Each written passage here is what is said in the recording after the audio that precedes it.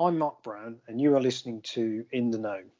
Today I'm talking to our Divisional Director and Financial Planner, Kerry Holmes, about ethical and sustainable investments, known in short as ESG investing.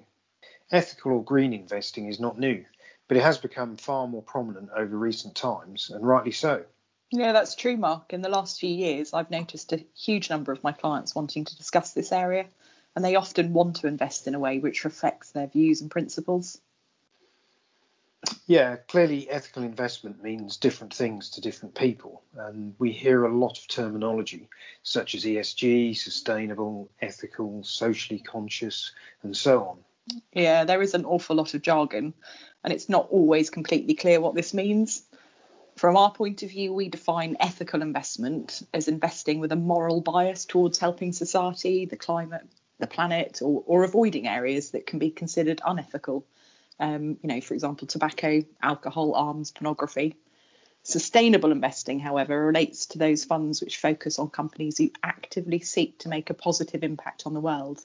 So, for example, those who produce alternatives to plastic or providers of green energy. Thanks. Yeah, we should all understand the need to make changes to protect our planet for future generations, and how we choose to invest is actually important as it will significantly influence future corporate behaviour for the good. Yeah, that's true. I would say our starting point with clients is generally to establish whether they want to invest or consider ethical and sustainable issues, and if so, to what extent.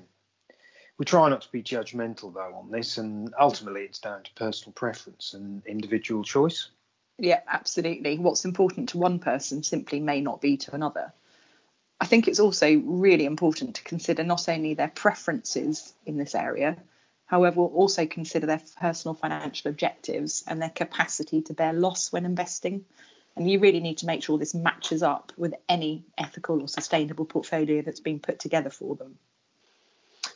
I'm glad you mentioned that, Kerry, as one of the historical concerns with ethical investing, of course, was that there's a trade-off against performance because it restricts freedom and choice within a portfolio.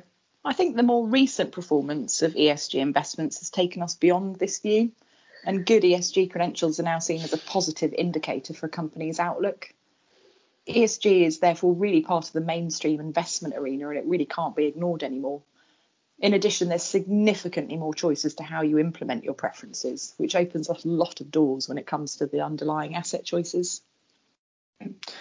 That's a good point, because of the heightened interest that we've seen around this form of investment. What we are seeing is a growing number of options, some from specialists, but also from mainstream investment managers now becoming more engaged in this area. So this means there's a lot of choice, which we know because we invest significant time and effort in research and analysis so that we can be satisfied we're recommending the right solutions for our clients. Absolutely. And I think one of the biggest pitfalls of trying to self-select this type of investment yourself is getting that correct alignment of the risk that you're taking when you're balancing that with your future plans. The level of risk someone is prepared to accept is a really crucial factor. And a number of solutions can be equity biased, which carries a lot more risk. So I think it's also worth bearing in mind that there are different shades of green when it comes to sort of ethical or sustainable investing. You know, you've got your dark green, which is really strict criteria, all the way through to your light green, as I call it, which has a much broader remit. You just need to make sure that your ESG preferences don't come at a cost for your future well-being. Thanks, Kerry. That's all for this episode of In the Know, but I hope we have given you a better understanding of some of the fundamentals of ESG investing. Please do take a look at our website, which contains helpful information on investing generally, including our guide to ESG investing. Thank you for listening.